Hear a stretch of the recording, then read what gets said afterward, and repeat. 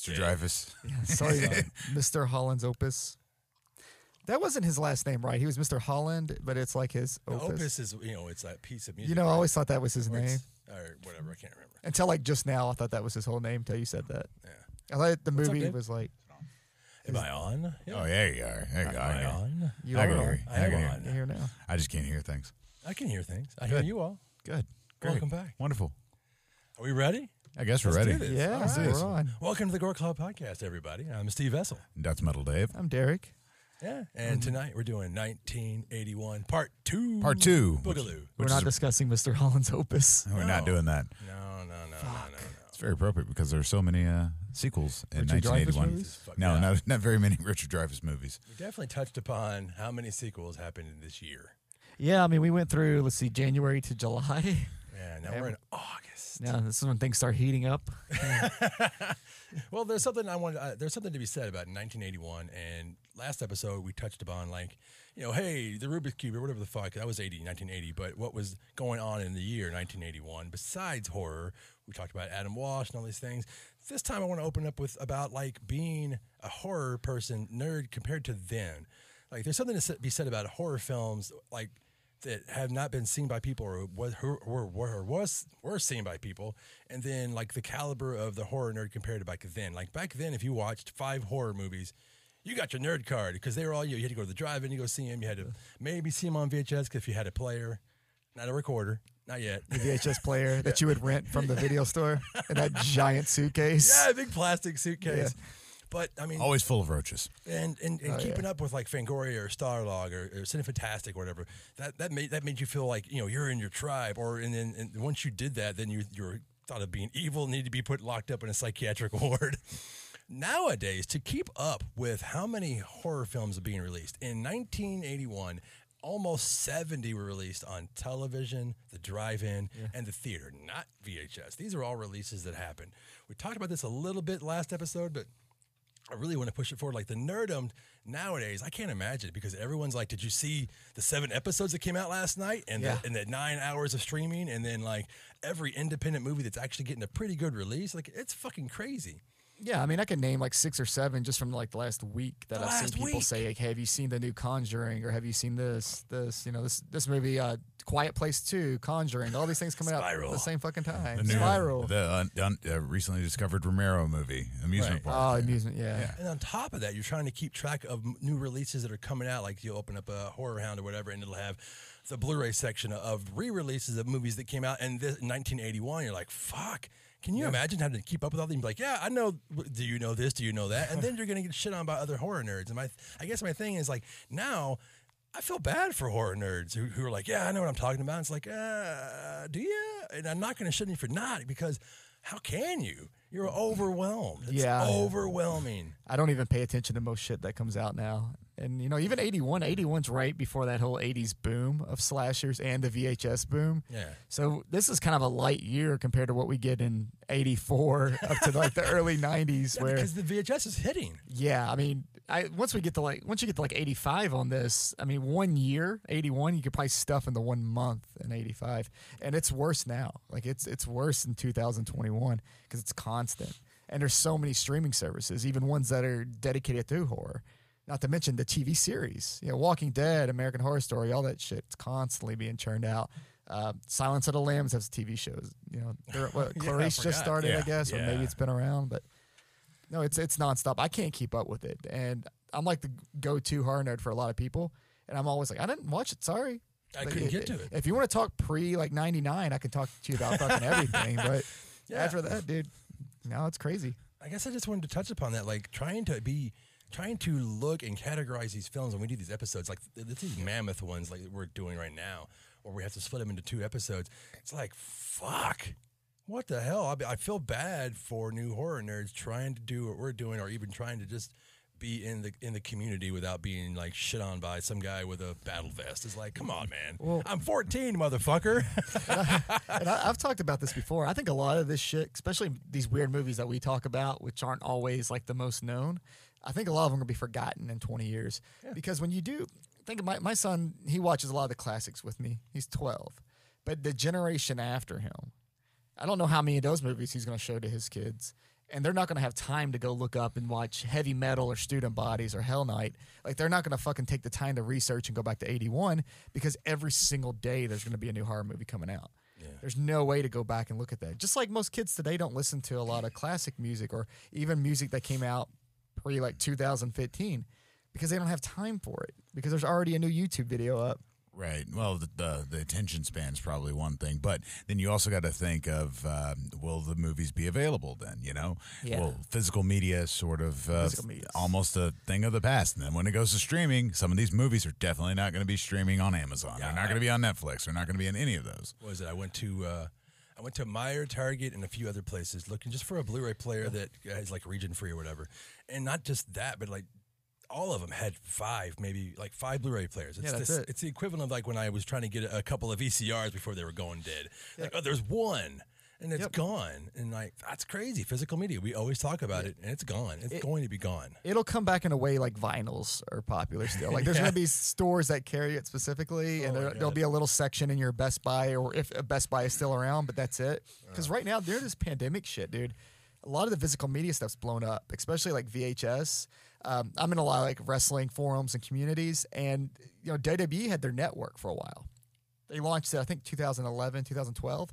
Everyone sold all their shit when they did that because they're like, got the network, I can stream everything. Well, they just got bought by Peacock, so now they had to move everything to Peacock. They didn't move everything though. Of course so not. Now there's this big boom in like wrestling VHS and wrestling DVDs because people are like, oh fuck, I need to own that now. And even if it is getting moved to Peacock, they've already planted that seed saying, hey, this can disappear anytime. If you like it, you need to own it. You know? Yeah. So that's kind of causing like a little bit of a boom, but I don't think it's enough to keep this thing alive. It's going to go off the rails eventually. Oh, eventually it will. Eventually it will. Just trying to get ready for this episode is a nightmare. Yeah. No, let's talk about our nightmare. Oh, no. Let's start with August. Oh, August, yeah. August 7th. The first movie, August 7th, you had two movies. Heavy Metal. Yeah, three, actually. Three. Oh, crap. There were three movies. Yeah. We'll start with the first one. On the same day. Heavy Metal. Heavy Metal. Let's see. Directed by Gerald Pottinson, produced by Ivan Reitman. Said some things about us. We said a little bit about it on the Sword and Sorcery episode, but it was like, the thing about this is like it's an anthology, so much like anthologies, there's something for everybody. There's a Sword and Sorcery part, and then there's the horror part, which is like, what's the B-17 episode? Mm-hmm. It's awesome. I love that, and that's what I remember the most about that whole fucking movie. How did they promote this movie? Like, what was it pushed as? It was one of the first, like, Felix the Cat, if you know anything about that kind of film. It was a big deal because it was adult. It was nudity, violence, language. It got a wide release, right? It did. Okay. It did, and it did very, very well. And had a good soundtrack, too. The soundtrack was a big thing for it, too. I mean, the magazine was pretty popular in its own right, and, you know, people are like, hey, we're going to make a movie of this, and like I said, the soundtrack, you have Black Sabbath, you have all these bands that, you know, for me, when Sammy I'm watching, Hagar, I guess, is heavy metal. Well, watching it for the first time, like I'd never heard a lot of those bands. Yeah. So, but I mean, you know, the music's one of the reasons why it was gone for so long, because they had to keep getting rights to the songs that were in the movie, which makes it tough. But yeah, it disappeared from distribution or physical media. Talking about that for almost 20 years. Because they couldn't, it seemed insane until that VHS came out, and everybody was like, "Oh shit, Heavy Metal!" I remember that movie when I was silver cover, right? It's very in your face. Yeah, the episode that I'm talking about, or the part in that movie I'm talking about, it's called B-17. It was directed by Barry Nelson, written by Dan O'Bannon, and the iconic song by Don Felder. It's the animated film. It's like the American. The B-2, it's B-17 bomber, and it's like a zombie episode. Before zombies were played out, it was amazing. And I remember how fucking freaked out I was, because before that, it's just like, oh, this is fun. It's kind of violent. It's aliens. And then they had the Den episode, and then it's like everything just changed. Like the whole episode just went dark. Like I think you had the Stern one before this, which is kind of a really comedy thing, and they were setting you up for failure, baby, as a kid. But like John Candy's in it. Harold Ramis has a voice. Eugene Levy. Who else? I've got Roger Bumpus, who's actually Squidward in SpongeBob. He doesn't. Nice. But this is the one that has like hardly any dialogue, and it's just moody and violent and fucked up, and it has a horrible ending. You're like, well, that's awful. I'm depressed. So before this, how many adult animated movies were wide release? What was it? Maybe Lord of the Rings and Felix the Cat, like I said. Fire and Ice. Well, Fire and Ice was after this, wasn't it? Yeah, it was. Yeah. And it's that was Ralph Bakshi. Yeah, he did Lord of the Rings. I wouldn't know that if we didn't just do Sword and Sorcery. Right. Yeah, right. We literally didn't just talk about it, did we? But that was it. There was, a lot of these guys were like, no, well, fuck Disney. We're making some titty movies, but animated. That's awesome. Rotoscoped. And that's why I wasn't depressed when I saw Heavy Metal. I just saw cartoon titties. But to get distribution for that's kind of fucking crazy, right? Yeah, it is. Yeah, it was. That's why a lot of these animators left like Disney and who else? Not Looney Tunes, but the company that owns them, Warner Brothers. And they were like, well, we want to make these movies. And like then you get who's the guy who made Secret of NIMH? And like All Dogs Go to Heaven. He left Disney. He left all these people, or like maybe not Disney. I can't remember, but they left all these other studios, and they're like, "I'm making my kind of adult animated thing." Same thing that Pixar did. Yeah, when they're like, "No, we're going to do this movie called The Incredibles." They're like, "Man, this is not for children." It's still like, kind of PG, but it blew up, and they were like, "I'm sorry, you can have Disney now, Pixar." Yeah, and it's went a little bit of a different direction with kids' movies now, to where there's more adult themes in it, but it's not like fucking how Heavy Metal is. No. And I always wonder how parents reacted to Heavy Metal when it came out. Because I definitely wasn't around. I was born in '86, but I remember Beavis and Butthead in South Park, and parents saying, "Well, it's not okay because this is a cartoon, so you're telling us it's a kid's thing, but it's not." And I wonder if Heavy Metal got that same backlash, even though it's blatantly not for fucking kids. Yeah, you're just a shitty parent. You don't pay attention. I'm sure it was rated R. I'm sure it was. Where's the words? Yeah, I guess we just did homework and I didn't even look at the rating, but yeah. I've been happy with rating. Don Bluth is your thing. Don Bluth, okay, yeah, that's him. I love Don Bluth. Like Secret of NIMH is one of my favorite animated films of all time. Very dark. God damn, yeah. It's one of the first times that movie was one of the first times I saw animated blood. I didn't see Heavy Metal until later. Zero titties though in that one. Zero titties. Yeah, mouse titties. I just don't know how I feel about that. It's not as depressing as Plague Dogs, but we'll talk about that We'll talk about that some other time. Oh my gosh, that's depressing as fuck, and it's not a horror movie. Don't watch it, you'll cry. Yeah. You move on to Hell Night? Move on to Hell Night. Hell Night. Directed by Tom DeSimone, who made actually a lot of gay comedies and softcore horror. I wish they were softcore and a few hardcore movies. He made this, and he made Savage Streets. And almost both with Linda Blair. Yeah. So like Linda Blair found somebody that liked her. She was like, put me in 2 movies. Well, she was trying to break away from like the whole scream queen type thing, like trying to get away from horror, and then she did that photo shoot after this movie, and then straight to the B movie bin she went. Yeah, well, I don't know how they put that together. Like she was trying to get away from being a scream queen. Yeah, she was trying to get away from like either being not taken seriously or as a child, or as a B queen. So she did this movie where she can't act for shit, but her tits look huge. Yeah, very good push. Pretty much. Yeah, like me for my acting. Yeah, this movie not only it was the last film by Compass International. Yeah, they were the became Trunkus, and this was their last one. This was their last one until they rebranded. But I mean, they've released Halloween, Tourist Trap, Fade to Black, Blood Beach, and in that short run, they had a lot of good movies, and this one killed it.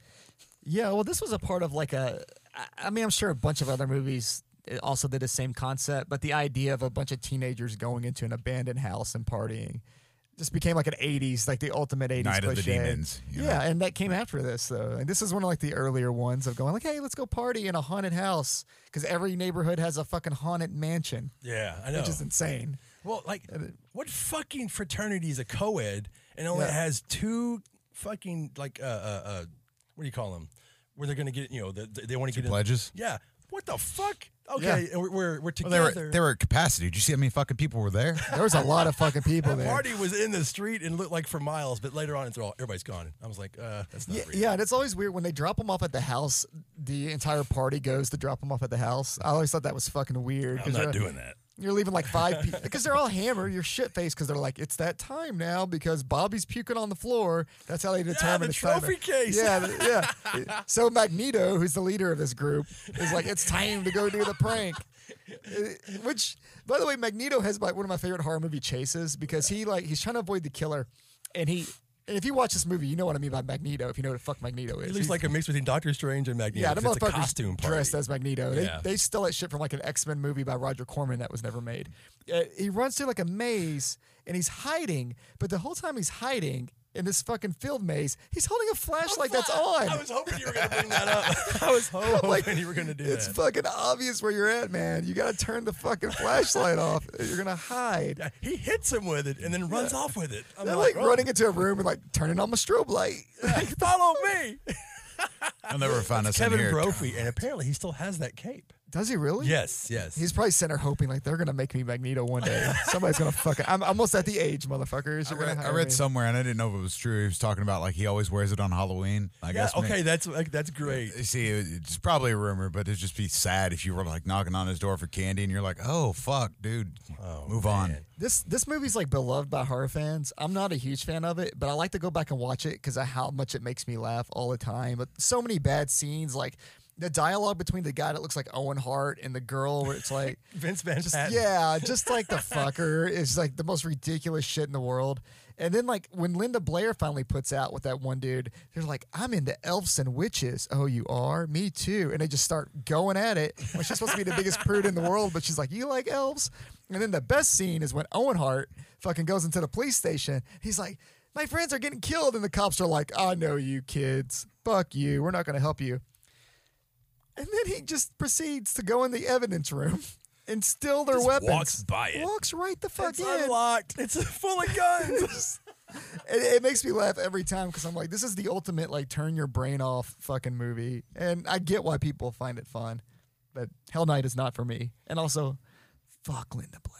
Yeah, Linda Blair. Not a nice person. Not at this point, but you're talking about Irwin Yablans was the producer of this, and he was the one who really got those movies like like you said, Halloween 2, 3, maybe even 4. I cannot remember. Vince Van Patten. Everyone remembers what was his name? Goddamn, Peter Barton, who's in Friday the 13th Part 4. Everybody remembers what is his name. Yeah, because if you're on this Barton. podcast, you know my brain just goes blah. He dies in the shower. You know, he's I can't remember his name. But fucking Friday the 13th. But I always remember his name is Peter Barton. It's Magneto. Magneto. Yeah. It is Peter Barton. In my notes, I actually have Magneto / Peter Barton.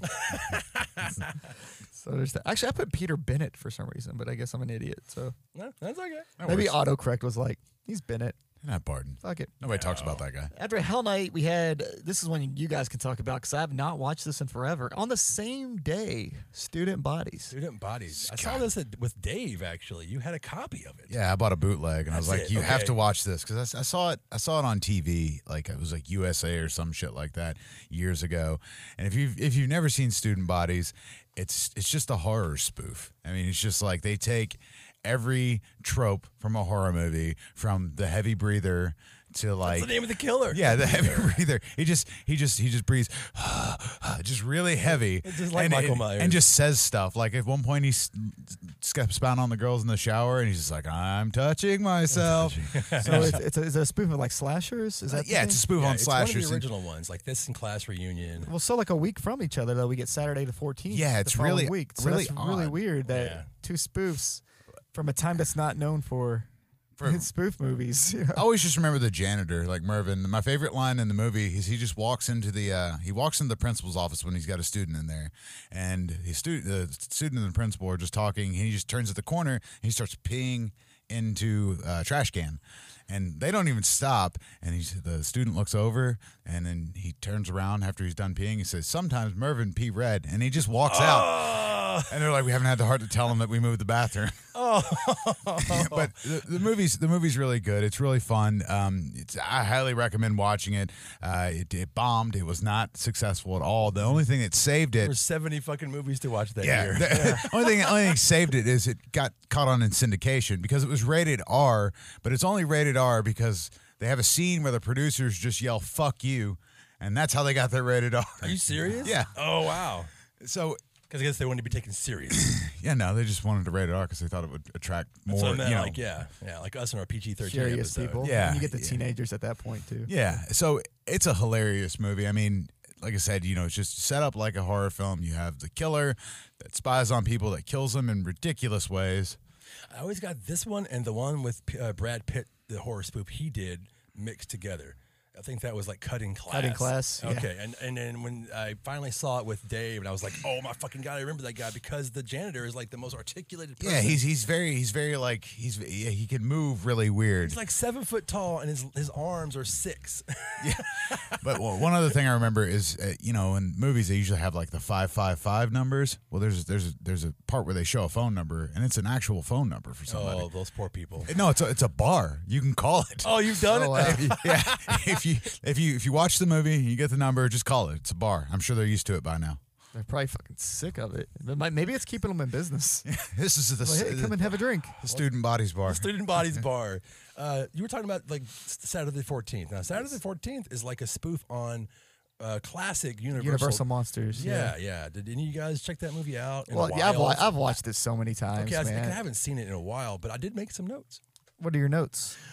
Very much in the comedy vein of Airplane and Naked Gun movies. And it's produced by Julie Corman, who actually helped us get like Chopping Mall made and Summer School and Teachers and Candy Stripe Nurses. She did a lot of like softcore comedy films, like that kind of thing. And then she decided, oh, fuck it, I'm going to make a horror movie. But it's still a spoof. Yeah, still spoofed, and it's just essentially a family inherits a house that Dracula wants to buy. There you go. That's the whole movie. That's your whole story, but it happens, and then they go with all like the cliches. There's a book that you're not supposed to read from. They read from it, and then we get evil, and it's called the Book of Evil. Evil. Book of Evil. I mean, there's a lot of fun characters in it. Jeffrey Tambor plays Dracula. He's a great fucking Dracula. Yeah. There's a lot of fun dialogue in it. The creature scene, which is done before, was it? See, I always wonder what that scene was. That before Nightmare on Elm Street? Oh yeah, because Nightmare on Elm Street didn't come out until like what 85? Yeah, 83 or 4. And that's the scene from Nightmare on Elm Street. Oh, it's straight up.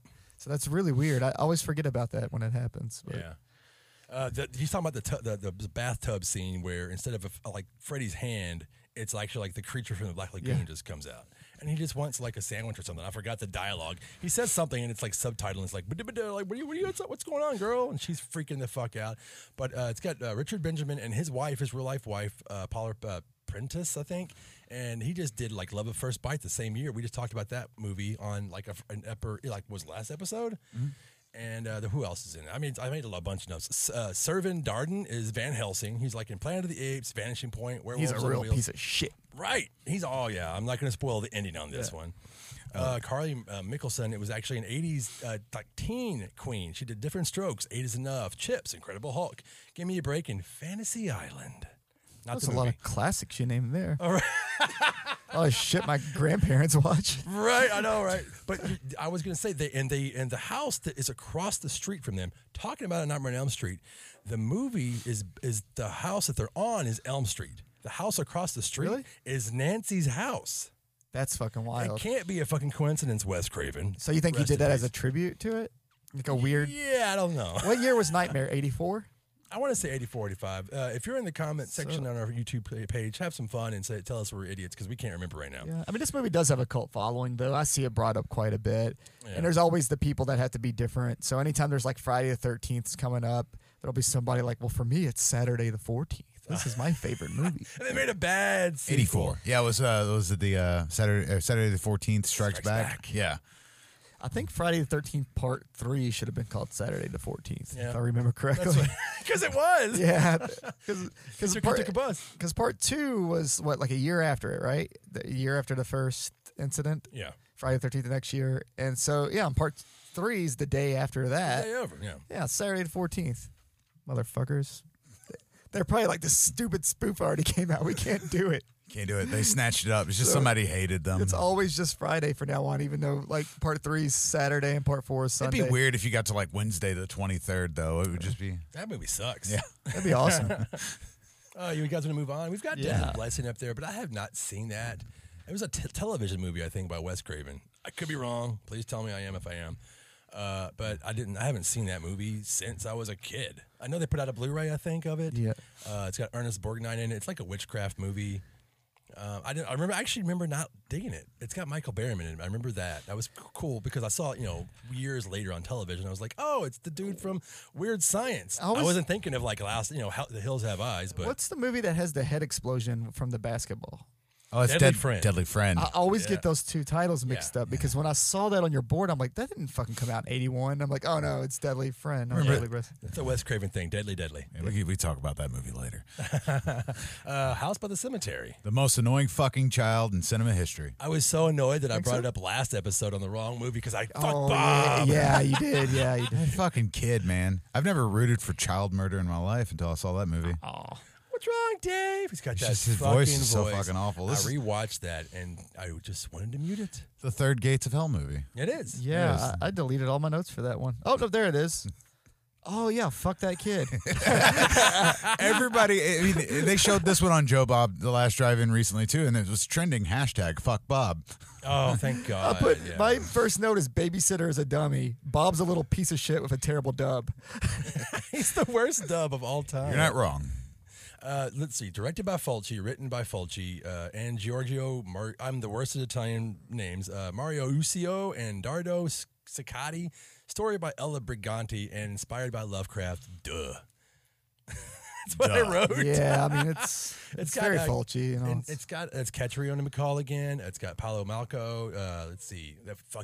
Giovanni. I had to remember this guy's name. Frieza is fucking Bob. And Ania Peroni is the babysitter, and she's also the third mother that we see in Inferno in the class scene. And we don't see her again in Inferno, but you know what? She shows up in this as the shitty, stupid fucking babysitter. And this was made by Louis Fuller, not Fulci, remember? Yeah, I know. They changed. They had to make it American, you know. What makes people think, though, that they're going to see Louis Fuller and go, you know, that's better than Fulci. Let's go with that. Yeah. I forgot what Joe D'Amato's. It's a good, strong name. Yeah, like Joey Joseph. I was like, that's awful. I think that's the lead singer of Agnostic Front, but whatever. You think his name was originally Bob? Bob. Hey, Giovanni, you want to go play Bob? Giovanni Frieza. That's literally the only note I made on this was that I hate that fucking kid. I don't think I didn't go back and rewatch it. I just wanted to make a note about that kid. I don't think anybody likes There's that something kid. that I noticed when I went back and rewatched it is that it's a different movie from the one that I think I have the VHS over there. I could be wrong because it's the stack in front of my YouTube, but it's a different cut. It's like the cut is all mixed up. The third act is actually the second act, and it makes no fucking sense. And now when I rewatched it, they have it on streaming, and I was like, oh, it makes more sense now. I remember liking that movie, but I think I like the blood and gore of all those Italian movies. I think they stab a bat. The bat attack. Yeah. The bat. Everybody remembers the bat attack. The bat's very important. The bats and the reason why you don't go to the basement. No, he's got a bat thrower in this movie instead of a cat thrower. Yeah, they're easier to throw. They're very aerodynamic. The effects are really good, actually. But it's credited as a Gennaro De Rossi film who just passed away. He actually did not work on this movie. I had to write that down because I never knew that until I started doing a little homework. It's Mario Trani who did the effects for this film. And there's another scene where they did an eye gouging scene. It's all Fulci does, but they cut it out because Fulci said it didn't look real. So then I was like, that's fucked up. And then that's how I found out who did the effects. Yeah, if there's somebody that knows what a real eyeball getting poked would look like. It's Fulci. It'd be Fulci, right? He's big on realism. That's why he doesn't use any of those dummy cats. He just throws cats. He throws real cats. Something with Italians and poking people in the eye, man. Dude. It's always brutal, too. There's not a Animal lot throwers and eye gouging. There's another movie down here that we'll talk about more eye stuff eventually. Let's move on. What's next? American Werewolf in London. In London. Derek's favorite werewolf movie. It is. I mean, it's the best. It's way better than Howling. Just rub it in, Derek. That's really all we need to talk about. You know, it has the best werewolf transformation. It does. Of that year, at least. In bright light, and it looks amazing. And it's finally getting a cool toy. NECA is doing an American fucking awesome. Oh, man. I just picked up the new Horror Hound. I'm so hyped for that. When they announced that, I got super excited because they already did that bullshit Howling werewolf that nobody wants. That's on clearance on the website now. God damn it. And they're finally doing one for a movie people care about. You know what's crazy, Howling though? Part 2? When you, I shit on the Howling more than I should. I don't hate the Howling. Sometimes I think it gets too much love. But it's kind of weird that, I think the werewolf genre kind of sucks. I don't know. Maybe there's diehard fans of it that can name off other movies. Why is it so hard to make a good werewolf But movie? it's weird to me that 3 good ones came out in 1 year. So we had Wolfen, The Howling, and American Werewolf in London in 1 year. And then we went, until Ginger Snaps? Pretty much. Dog Soldiers. Yeah. Dog Soldiers had really brought the Howling feel back. And then Ginger Snaps is just a great movie. They had the show, Werewolf the Show. Werewolf the Show was great. I think that's makeup by Greg Canham, who did Lost Boys and things like that. If you don't know what we're talking about, I think we've talked about it before on a different episode. You have, yes. Yeah, and it was WDRB television show, and it only lasted 1 season. Yeah. There's a DVD set for that, though. It's bootleg as fuck. You can't find it because I keep looking. It exists. Oh, I know. It's great because when you watch it, it says Chiller. Remember that show? Yeah. That station. It's in the back, and it's on the right corner. I'm like, oh, well. Chiller was awesome, though. I loved it. Chiller and FearNet, that shit back in the day was the best. FearNet.com. I used to watch the Friday the 13th TV series about the family that owns the antique store. Good point.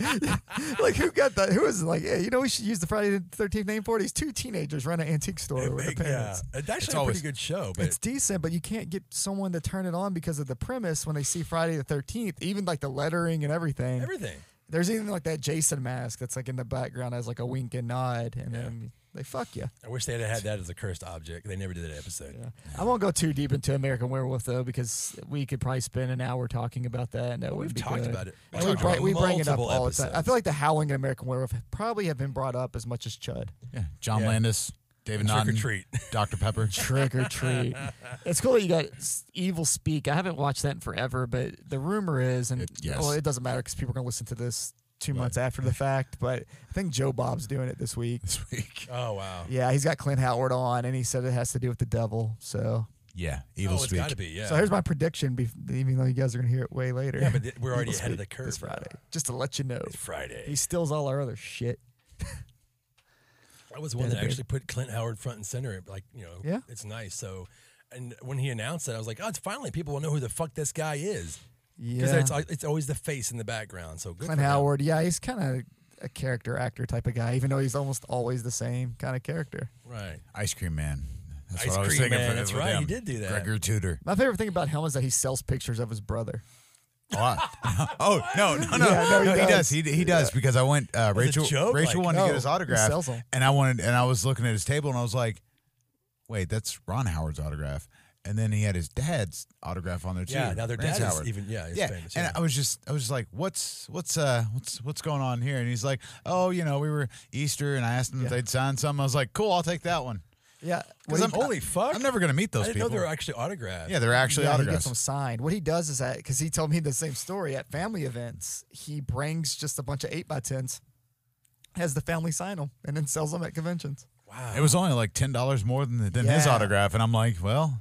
There was one with. I'm never gonna meet your brother. Yeah, there's one with the whole family. He had the dad and both brothers in like one picture. Crazy and shit awesome. For like $80. It was kind of like I think his was 30, and then the one for Ron Howard was like 40, and then you can get all three for like. I think it was it was 60, something like that. But I mean, brings that up. But it's kind of funny though, because like you already kind of make that joke that he's like the brother no one talks about. Because, of course, he did like Evil Speak, and then there's Ticks and fucking Ice Cream Man. We talked about The Wraith. Yeah. I mean, Rock and Roll High School. So many, Roger Corman films. He does the cooler movies. That's fucking for sure. Right. And he's the nicest fucking guy, but it's just so funny to see him just embrace it and go, if you want to buy a picture of my brother, give me money. Right. Didn't he do Three from Hell with Bill Moseley? Because I know they just did a panel together like last year. Oh, yeah. He was in Three from Hell. Did he? Yeah, I actually recorded their little panel.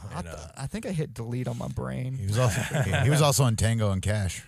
He was. Remember, he was the cellmate with the slinky. And they ties him up to shut him up. Oh my god, I'm fucking crazy because Sylvester Stallone's trying to read or something. I can't remember. Or maybe it's the opposite. He's trying to read, and Clint Howard's like just a psychopath and won't shut the fuck up. He won't. That sounds like Clint Howard. Yeah. Let's move on to September of 1981. And I put Don't go near the park. What the fuck is that? I wrote some notes. Please. And I have a question mark by the name up there because I couldn't find a release date for it. Or I found multiples. You seen it? I did. All right. I did because it's actually a Linnea Quigley film. It's one of her first movies where she got actual lines and they fucked up there. I said I'll read what I wrote. It said, boy, this is a really bad one. Bad wigs, bad actings, but good boobs. It's an early Linnea Quigley film. She had a pretty big role in this one. She plays a young girl that befriends the main monster, a brother and sister that are cursed in the Stone Age to be like vampires and have to feed on entrails to stay young. and she ends up marrying him, having his baby so they can sacrifice the baby so that I guess the brother and sister can eat the baby to like reincarnate or something like that. It's really hard to get through, I have to admit. But she's in it for like, I don't know, most of the movie. Just like Graduation Day. God damn it. The dude who made this movie, he was 19 years old, and it got an actual wide release. So you could probably tell.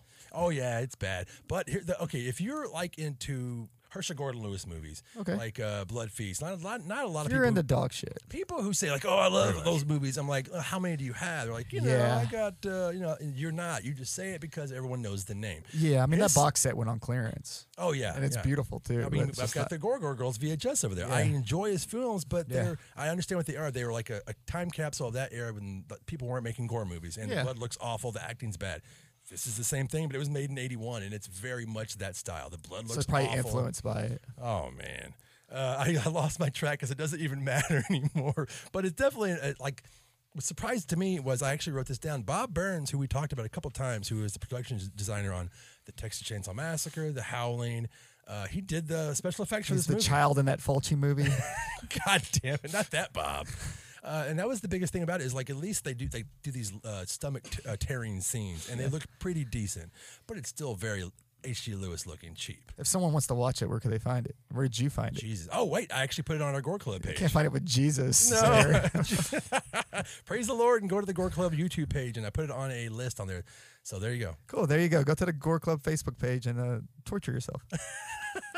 You want to move on to Cannibal Apocalypse? Yeah, this is all you again, man. Is this a sequel to Cannibal Holocaust? No. Or Cannibal Ferox?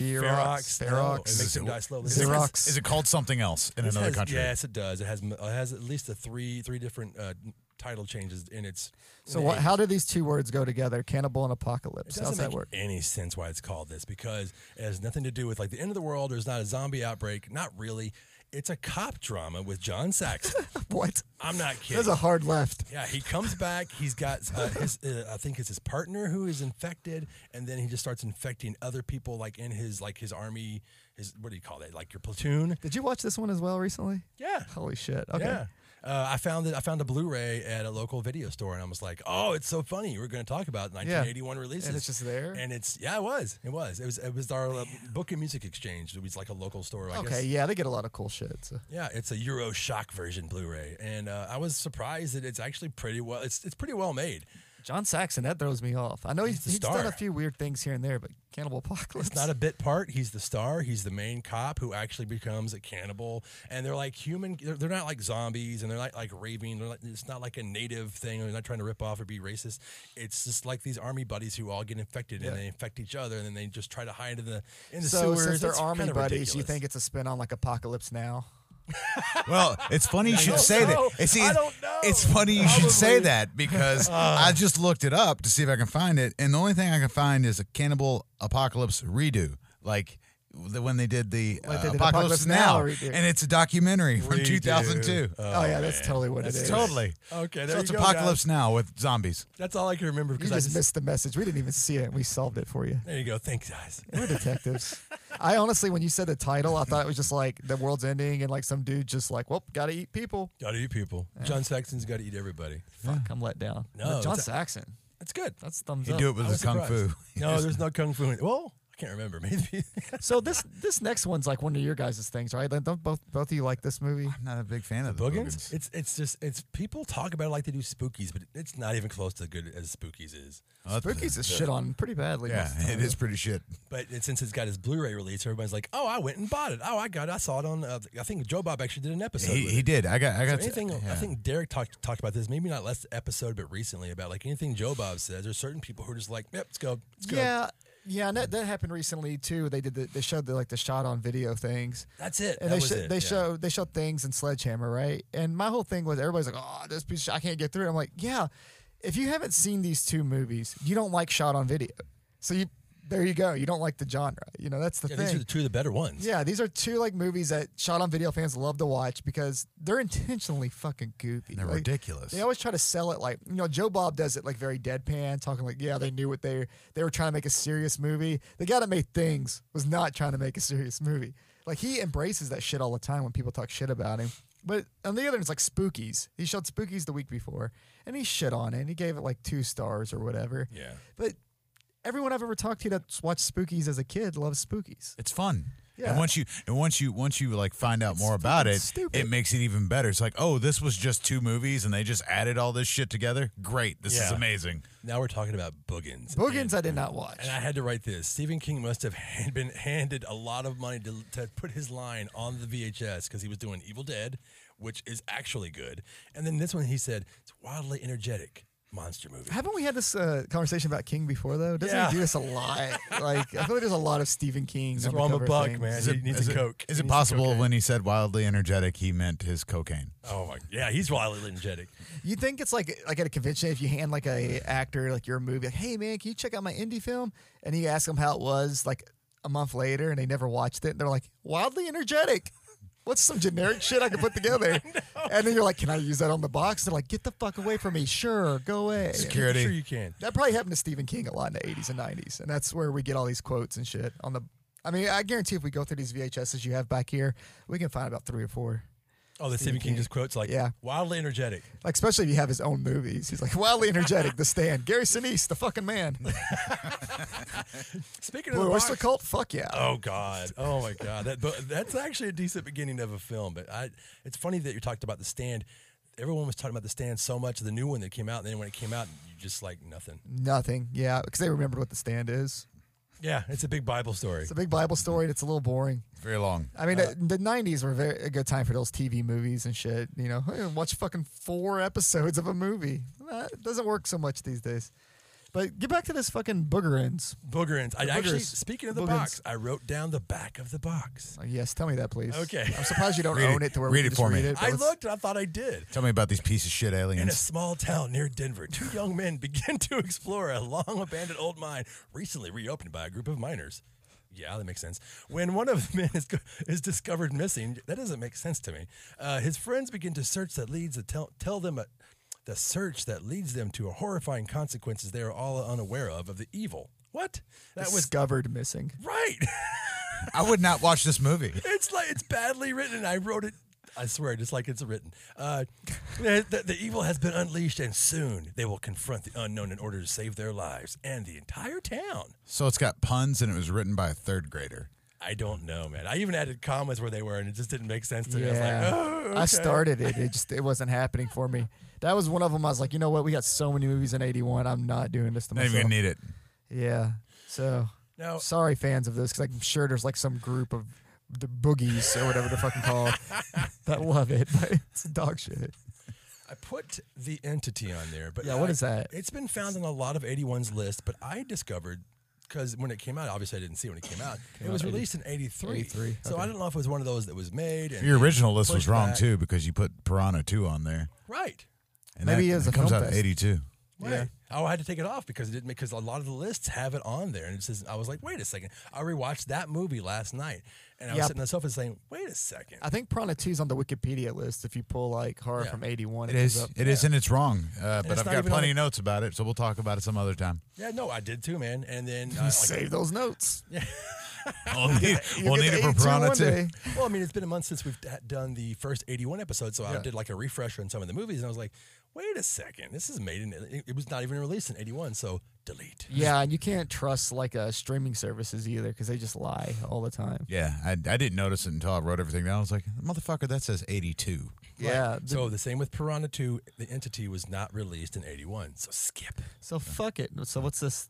I can't see that far. The same thing with The Alchemist. It's on the top of a lot of a list because it obviously starts with A. Yeah, that was 84? Not released until 84. Sorry, Alchemist. We'll just skip past that. Hop on Wikipedia and fix this shit. Yeah. It's publicly ran. So Full Moon High. Full Moon High. I have not really seen it, but you have the box in front of you. Yeah, because I haven't seen it either. I thought this was Teen Wolf, but it's tough being a teenager, turning into a werewolf every full moon. That's not even punny or anything. It's like Big Wolf on Campus. I own it and I still haven't watched it. But I'll tell you this right now. 4 stars. Good, hairy fun, says Blockbuster Entertainment Guide. Probably written by Stephen King. For $1. Yeah, this is too much. I'm not going to read all this, but it's just the problem of a typical high school teenager. What? The problems of a typical high school teenager take on monstrous proportions in his comical free spirit send-up of horror movies from the legendary cult film creator, Larry Cohen. I like Larry Cohen. Yeah. I can't fucking see anymore, guys. I don't want to read it anymore. My eyes says stop. Yeah, I'll just read the very end. Non-stop gags, a dynamic ensemble of eccentric characters, and hilarious comedic turns by McMahon and Adam Arkin's real-life father, Alan Arkin. There you go. So he's just a teenager that also turns into a werewolf. It's literally like Teen Wolf. I mean, but it's like way before Teen Wolf. What's that rated? A couple years. It's rated PG. Yeah, never mind. It actually got a lot of people who they talk about that movie because it's the 4th werewolf movie released this year. It gets the least amount of coverage. People talk about. I wonder why. It's on a lot of lists, but I don't hear people actually going to people don't talk about it when we talk about werewolf movies in '81. Wait a minute, his plans soon change when his ultra right-wing dad, played by TV icon Ed McMahon. Now I gotta watch it. I'm glad I went to the middle here. Hey-o. Ed McMahon was the guy that would throw giant checks at old people, right? Yes. Yeah, that's my guy. He just show up at your door and just throws fucking checks at you. Yeah, I remember I would check the mail and my mom would get mad at me because I'm like, I want all these magazines. There's always like the clearinghouse thing. Yeah, that's it. Publishers Clearinghouse. That's what it was. Yeah, and he was also on was it the Tonight Show with Johnny Carson? Oh yeah, they credit him with the Tonight Show on the back, but I was like, that's not Jay Leno. Oh, this is the original. That's how it's probably he's dead. The only time I've ever watched the original Johnny Carson is that Hulk Hogan interview. Every now and then I'll go back to that because it's just funny. He's a Hulkamania brother before he was in WWF. So he was all roided out. He's like, this is like Thunder Lips Hogan. Oh, yeah. So the chair looks like an elementary school chair when he sits in it. It's pretty fucking funny and awkward. Oh, what's next? Next one is the Prowler, man. Yeah, directed by Joe Zito, written by 6 fucking people. What? Which is pretty cool because it's a pretty coherent film. 6 brilliant people. Yeah, starring Vicky Dawson as Pam. And for years, I thought she was the blonde in Pumpkinhead until I did some research on this episode. Let's see. Christopher Goutman is. Why would you think that? Because she looks just like her. Because they look the same. They're blonde. Christopher Goutman is the Richard Hatch Apollo guy from he looks like Battlestar Galactica Apollo. Remember that? Not to rewind too much. I finally found my note on the Boogans. The Boogans. It just says, I don't want to watch this. Fair enough. Oh my god. So yeah, that's where I was at with that. Back to fucking Prowler. One of Tom Savini's most proud movies. He loves the effects he did in this movie. Oh, the Prowler. Yeah, we'll definitely get to that because I want to talk about some Tom Savini shit. Farley Granger is the sheriff of this town, and I guess we'll just spoil it. Fuck it. Well, so going with the opening scene, I mean, the couple's it's that stab through with the pitchfork at the. That's pre-Friday 13th. This is what I was going to get to. Perfect. We hinted at it last time, but we didn't want to go into the Prowler. But was this before Friday the 13th with the whole the couple? Because that becomes like a staple for Jason Voorhees. Yeah. But for me, I feel like that's the first time it was done on film that I've seen, and it's very cute. You're probably right. I mean, this movie. Way to go out. This movie is very similar to My Bloody Valentine. Like the storylines are pretty similar. I think with Friday the 13th, it kills a little more, not that it fucking matters, but realistic, because the pitchfork going through 2 bodies seems like a lot to me. The giant pole and the fucking whatever the fuck else Jason uses, more practical. Just whatever you can find. But I love that opening scene. It's just like, yeah, fuck it. This guy shows up in all black and just stabs through these motherfuckers, and now we're in 1980. Friday the 13th Part 2 came out first. Okay, so my thinking was, this is what I wanted to talk about, so I had to check the date real quick. I thought that he was just saying fuck you to that movie because there's the pitchfork scene with the rat, just like where she hides under the bed. Yes. And then the pitchfork breaks in half and she uses it. I was like, is he being like, fuck you, Friday the 13th franchise? And then what you just talked about, like, it's totally, he has to be. He cannot be. Just kind of tell them to fuck themselves? Yeah. Because, that whole crew was like, there's not going to be a Friday the 13th Part 2. Fuck you guys. And then they offered him Friday the 13th Part 2, and then he's like, no, I'm going to do this movie, The Prowler. I know he did The Burning and then did the Prowler. Both of which are superior to most Friday the 13th movies. It's true. I love Friday the 13th Part 2, but I can't watch The Prowler and not see some of those scenes and go, wait a second. I've always liked The Prowler. Because it's like a horror movie Footloose. It's like, you can't dance here anymore. If you dance, murder will happen. It's an evil Footloose. I mean, that's the whole thing. They're like, we haven't had a dance in 45 years. If you dance, people will die. It's just like, so if John Lithgow was just killing people. Jesus, it's the same movie. Yeah. Well, holy hands. That would be so much better if the Prowler was Kevin Bacon showing up to that town. I'm like, Let's no, guys, dance! we're gonna fucking dance. There's people getting stabbed to I Need a Hero. You don't know, but the outside of this building's on fire. So the guy who played the Prowler never got credit. Really? He didn't get credit. His name is Peter Giuliani, and he became a producer of movies like Collateral, Toys, Sphere, and The Birds of Prey show. Is that the creepy mayor guy?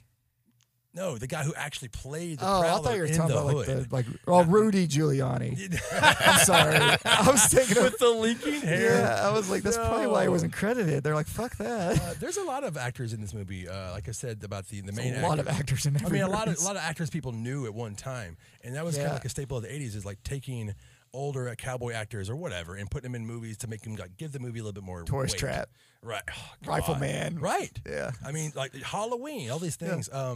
Lawrence Tierney is in this film. He's the old man in the wheelchair who's a piece of shit, and he was a piece of shit in real life. He was jailed so many times during his early Hollywood days. They just stopped hiring him for any movies. He shot his nephew on the set while filming Reservoir Dogs, and they had to bail him out to finish Reservoir Dogs. And when you say shot, you mean like actually shot him with a bullet? Yes. Okay. I don't mean he shot him on the set, but while filming that movie, that would have been even better. That actually happened. It's just like, fuck They're you, like, well, nephew. we Tarantino's getting really fucking meta now, just shooting people. Tarantino has a story in one of the special features, I think, on the Reservoir Dogs about how much he hated working with Lawrence Tierney, but he was a legend.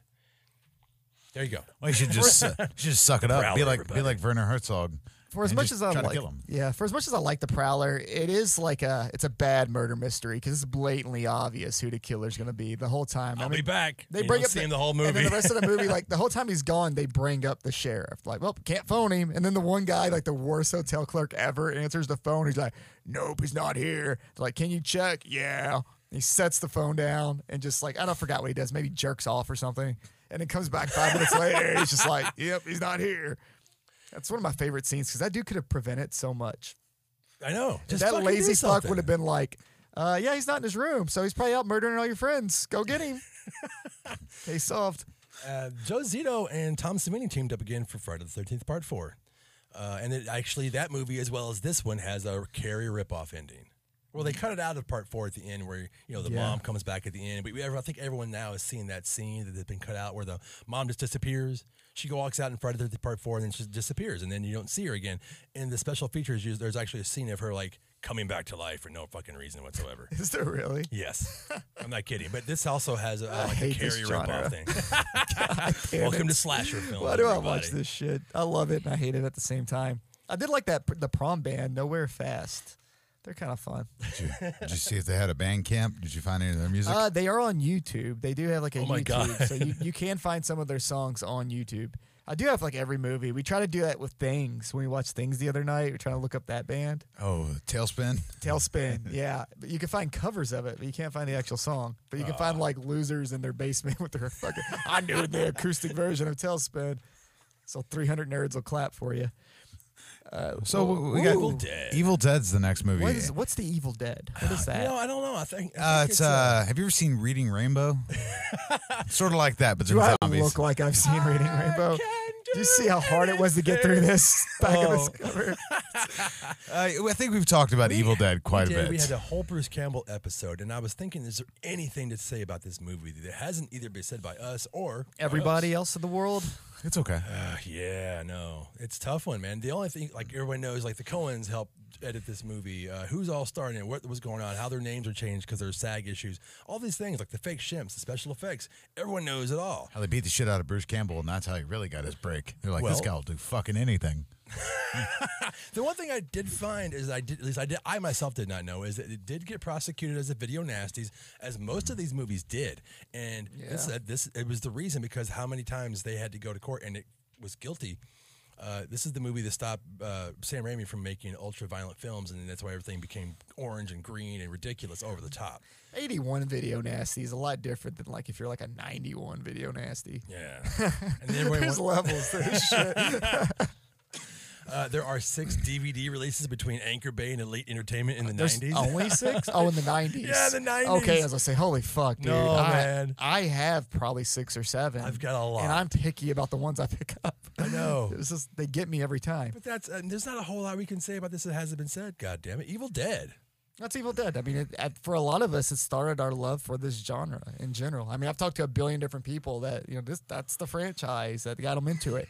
And someone like me, younger, I watched Army of Darkness on TV. Like we've talked about that before, and I had to go backwards with this shit. But it really did draw me into all this. Same here, man. Same here. I saw Army of Darkness in the drive-in, then had to go find the videotapes. Yeah, I saw part 2 first. Yeah, I saw Army of Darkness Part 2, and then I found the first one. Yeah, and that's normal nowadays. People shit on you for like I was talking about at the beginning of the show. Is like, you don't know what you're talking about. It's like, man, we didn't have that. You're always talking about seeing it on television, late night TV. Yeah, seeing it on TV. Yeah, I saw Friday the 13th Part 3 first. It's just how it works. Yeah, that's the best way too. To me, as like a kid, it's awesome seeing it on TV because then when I finally rent it, I'm like, titties. These weren't in the TNT version. Like when you're like a 12-year-old and you've been watching this, like every Friday the 13th, every Halloween, all these horror movies come on, and then suddenly you decide to rent them, even though you've seen it a billion times. One day you go to the video store and the shit you want's not there, so you're like, fuck it, I'm gonna rent this movie. It's just comfort food. And then all of a sudden, it's like, my comfort food has extra blood and titties. This is awesome. I love the sides on this fucking menus. I remember when that happened to me, I'm like, oh, I got to rent everything I've ever watched on TV. Sometimes you'd be let down. You rent like Tremors. You're like, fuck, it's just Tremors. It's just Tremors. You're just really hoping there's titties in movies that you just had no clue about. Just every fucking movie I ever watched, I'm like, oh, probably should just rent like Magic School Bus. Like, I fucking see more acid in that. Let's just see what happens. Like, your teenage brain you think everything's cut to death for TV, which a lot of it was. Even though, like, the 90s were the boom for Monster Vision and USA Up All Night and all that shit, but they still cut it up. Yeah, they did. Rhonda Shear can show her tits, but you can't show them in the movie. Rhonda Shear, holy shit. She's like the third host of that show. Yeah, so for me, like, as my age range, it was Gilbert Gottfried and Rhonda Shear. I know there was a host, like, before that. Commander USA. Commander USA. Yeah. Was that an actual human? Yes. Yeah, you say that I think of like that small soldiers guy. Yeah. He mainly did like light stuff, and then when they moved him to the nighttime stuff, is like they kind of realized like this is not the right guy. It's fun. He's dressed up in like superhero. So he smokes he looks kind of like the mix between the comedian and Doctor Strange. So did they have like an MTV VJ type of thing that they were going for, trying to pick up on the steam that MTV had going for them? Yeah, and then Gilbert Gottfried. They got Gilbert Gottfried be like, hey, your voice is annoying. Come out here and talk about movies. I know, but he always showed that. So what's cool about Gilbert is he always showed the party movies. So he would show like Party Camp and all this shit that like Party Nerds. Also, if I rented those, titties. There's like so much sex in those. You had like these crazy expectations for what like a college field trip was. Let's see what we got next. We got Strange Behavior, which I've never seen. I have no idea what that is. I just wanted to mention it because I know there's people out there who love this kind of films. They're going to yell at us. And then I put Enter the Ninja because I love that movie, but I don't think we should dig into it because it's not horror, but fuck, it's awesome. It's a good movie. Yeah. I really wish I'd have watched that instead of the next one. The Pit. The Pit. Dude, come on. The Pit is so much. There's so much to The Pit. It's fun. It's got layers. It's got trogs. It's got a creepy kid. I wrote down. It's got Julie Brown. Yes, it does. No, wait. Is that the one with Julie Brown? Or am I thinking of the other movie? No. That was another movie we covered earlier. I wrote down. Your thought process I thought it had the weirdest openings that I have never watched.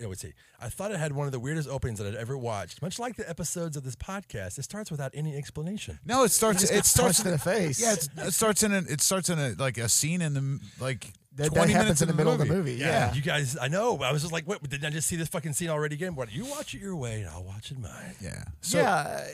Let's just like the quickest rundown of this. So we'll just say what it's about, and then we'll just kind of fill in a few gaps here. So there's this little shithead kid that gets picked on a lot. And he's kind of like Bob from the previous movie in a lot of ways. If you've ever seen Ted. If you see that shitty comedy Ted, this is horror movie Ted because it's this kid with this fucking teddy bear that tells him to do things. But the bear never really talks, but it's insinuated that this kid's hearing things from this bear. And he discovers this pit that has these boogans in it. Or the trogs.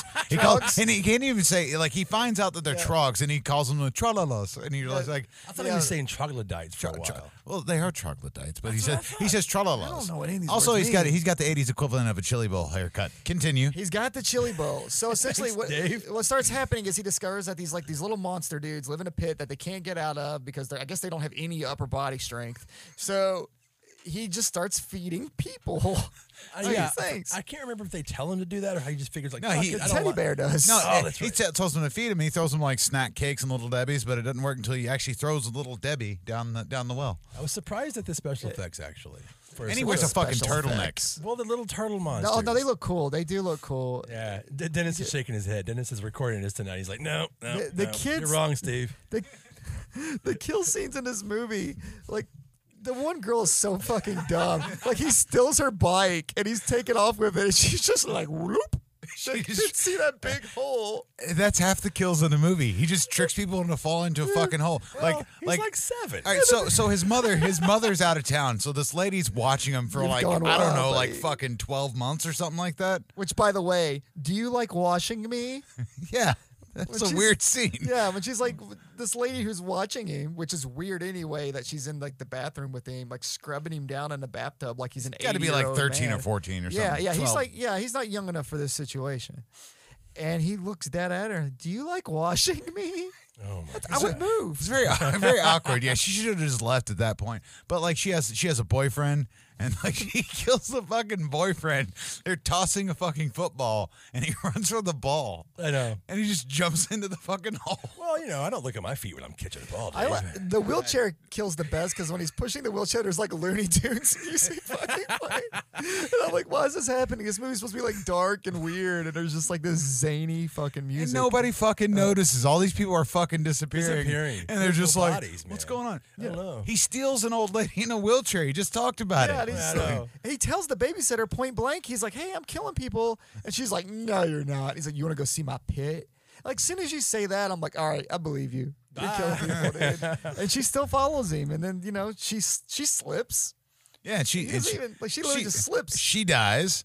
And like the whole movie is this kid throwing people into a pit with these little troglodytes. But at the end of the movie, he ends up going to live with his grandmother. Oh yeah. And there's a little girl there next door, and she's like, "You want to play with me?" And they go off, and they're running through the woods, and there's a fucking pit there too. Yeah. And she just coincidence, bye, buddy, and pushes him in. And she pushes him in. And just to go back just a little bit, so we can get the fuck off this movie. But before that happens, the way you think the story's supposed to end is the cops like they build a search party. Like a Halloween 3 or whatever the fucking Halloween they did that in. Was it 5? Where they're like, we'll get a search party to hunt Michael Myers. That's what they do in this one. They're like, search party. We'll just bust a cap and all these motherfuckers. Part 4. Yeah, that's it. They just go shoot them. Yeah. They shoot him and fill the hole. And he also sees the babysitter's ghost. Yeah. That was fucking weird. I know it's a weird thing to say about this movie. It's all weird. If you dabble in shrooms or acid, watch The Pit. If not, fucking do something else. Literally anything else. So from there, The Pit. We go to the Dark Knight of the Scarecrow. From there, if you have problems sleeping, you can watch Dark Knight of the Scarecrow. We've talked about this before, and Derek is not a fan. I don't think Dave is either. No. I'm the only one who liked this movie. I guess if you saw it like when it came out, that matters a lot sometimes. It does. Really I totally understand it. We can skip it because I don't even have it really no, that's fine. Released on CBS. It was a big deal at the time. The old man that made it was very nice. He was so nice that I didn't talk shit to him. Wow. After he made me watch his movie. Because remember, it was vanished for a while, and he released that DVD about 10 years ago. Yep. I was at the first convention he showed it at, and my buddy that was with me, Jake, started this whole Gore Club shit, was there, and he's like, I love this movie. And I'm like, I don't believe that most of the time. That usually goes wild places. And plus I was drunk. So I sat in his room in a shitty chair watching this slow-paced made-for-TV. Very slow-paced movie. It was hard. Yeah. But I felt so bad. I have it on Blu-ray. Oh my gosh! Yeah, I was like, man, he's so pumped about getting this released. I'm just gonna buy it. That was the first time you were shamed into buying a movie, wasn't it? I don't know. Yeah, I doubt it. I've been support a lot of our friends. I've bought some shit from conventions. I mean, been going to conventions for about 15 years now, and I've bought shit from indie people. Like I've literally seen somebody like behind their table a whole weekend not make $1, and I'm like, I'm gonna buy this motherfucker's movie. I'm going to talk to him about his movie for like 5 minutes and act like it's real, and I'm going to give him $10, and we're gonna go on for our lives. But after Dark Knight of the Scarecrow, which we're not going to talk about anymore, it was on CBS. There you go. Halloween 2. Which we have talked about. We did a whole episode. We did. It's the same thing with Evil Dead. I tried to find something that I might not have known about. Originally, it was supposed to be filmed in 3D. I didn't know that. John Carpenter didn't like it. They were going Was there a 3D boom at that time? I thought that came a little later. It came like 2 years later with like Jaws and Amityville. This was actually originally supposed to be set in the future. Not like space, like cyborg fucking. Like he's in space. But it was supposed to be set a few years later, where like Jason Michael was X. going to stalk Laurie and her children, in like a high-rise apartment complex. Let's see. I remember. What else did I find? That'd be kind of cool, like The Raid. Just she's like Michael Myers going up. Yeah. Or no, the opposite. Michael Myers going up the steps. She's at the top floor. Oh my God, she's the big boss. Yeah.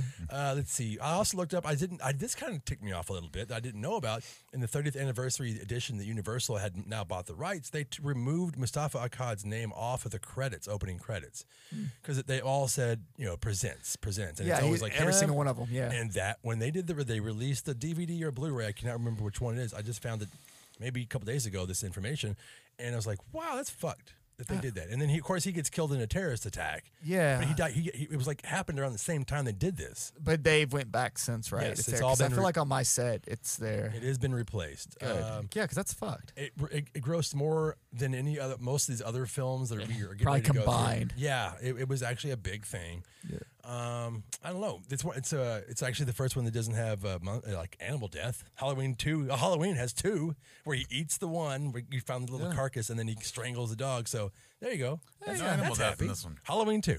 Halloween 2. For all you animal lovers out Animals there, are safe. Halloween 2. No dogs die in the making of Halloween 2. Let's see what's next. Shock What treatment. about shock treatment? Do any dogs die in shock treatment? They did when they watched it. I actually like the shock treatment. The only reason I put it on there is because I forgot that it came out in 1981. It's the kind of sequel to Rocky Horror Picture Show. And then just go find it if you're a big fan of that movie. Let's move on. All right. Galaxy of Terror.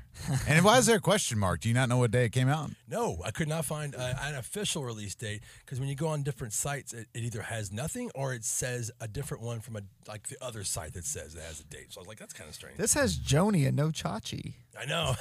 This movie has a lot of people in it. It's Robert Englund, very Robert early Englund. on. Yeah, it's weird because if you look at like cast and crew, you've got Robert Sid Englund, Haig. you've got Sid Haig. But I mean, as far as crew goes, James Cameron was the second unit director. Yeah. Bill Paxton was a set designer.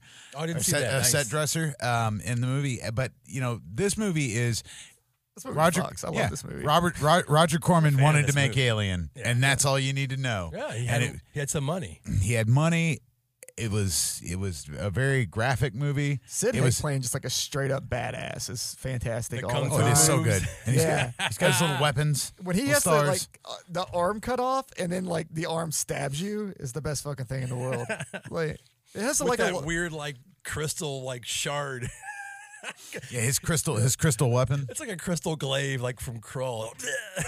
Yeah, it's a brutal movie, man. I don't understand the rape scene or why it happens. It was supposed to happen. It was cut down. Roger Corman redid it. Well, Roger Corman wanted to do a certain way. More. Yeah, he wanted more, but it got cut down. The actress was not happy when she saw it. That really ruins like the feel of the whole because the movie's like really fun. Even the kills and shit, it's all just kind of fun, goofy sci-fi. 80s, yeah. And then that scene happens. It's like fuck. Yeah. Like why is this even? It doesn't fit any narrative at all. And hired a body It's double. literally like a giant maggot. By the way, like for those who haven't seen it, it's not like person on person. It's like this alien maggot worm thing. Yeah. Attacking this lady for like no reason. Doesn't do it to any other character. There's other women on the ship. And everything. It's very Evil Dead where it's like awful at the beginning and then somehow she enjoys it at the end. I was like, weird. Fuck, really? Yeah. He hired a body double to finish those scenes out to make them a little bit more graphic.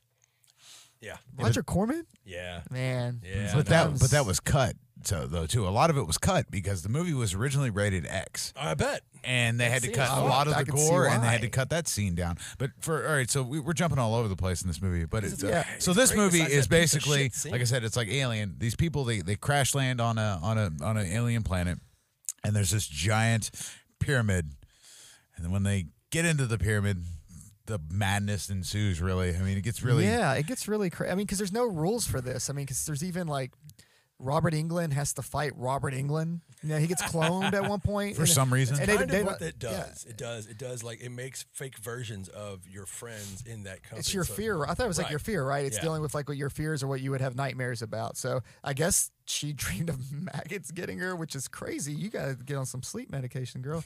Some Ambien, maybe. Yeah, you got Robert Englund gets killed by attacked by a clone, so he actually doesn't get killed by him.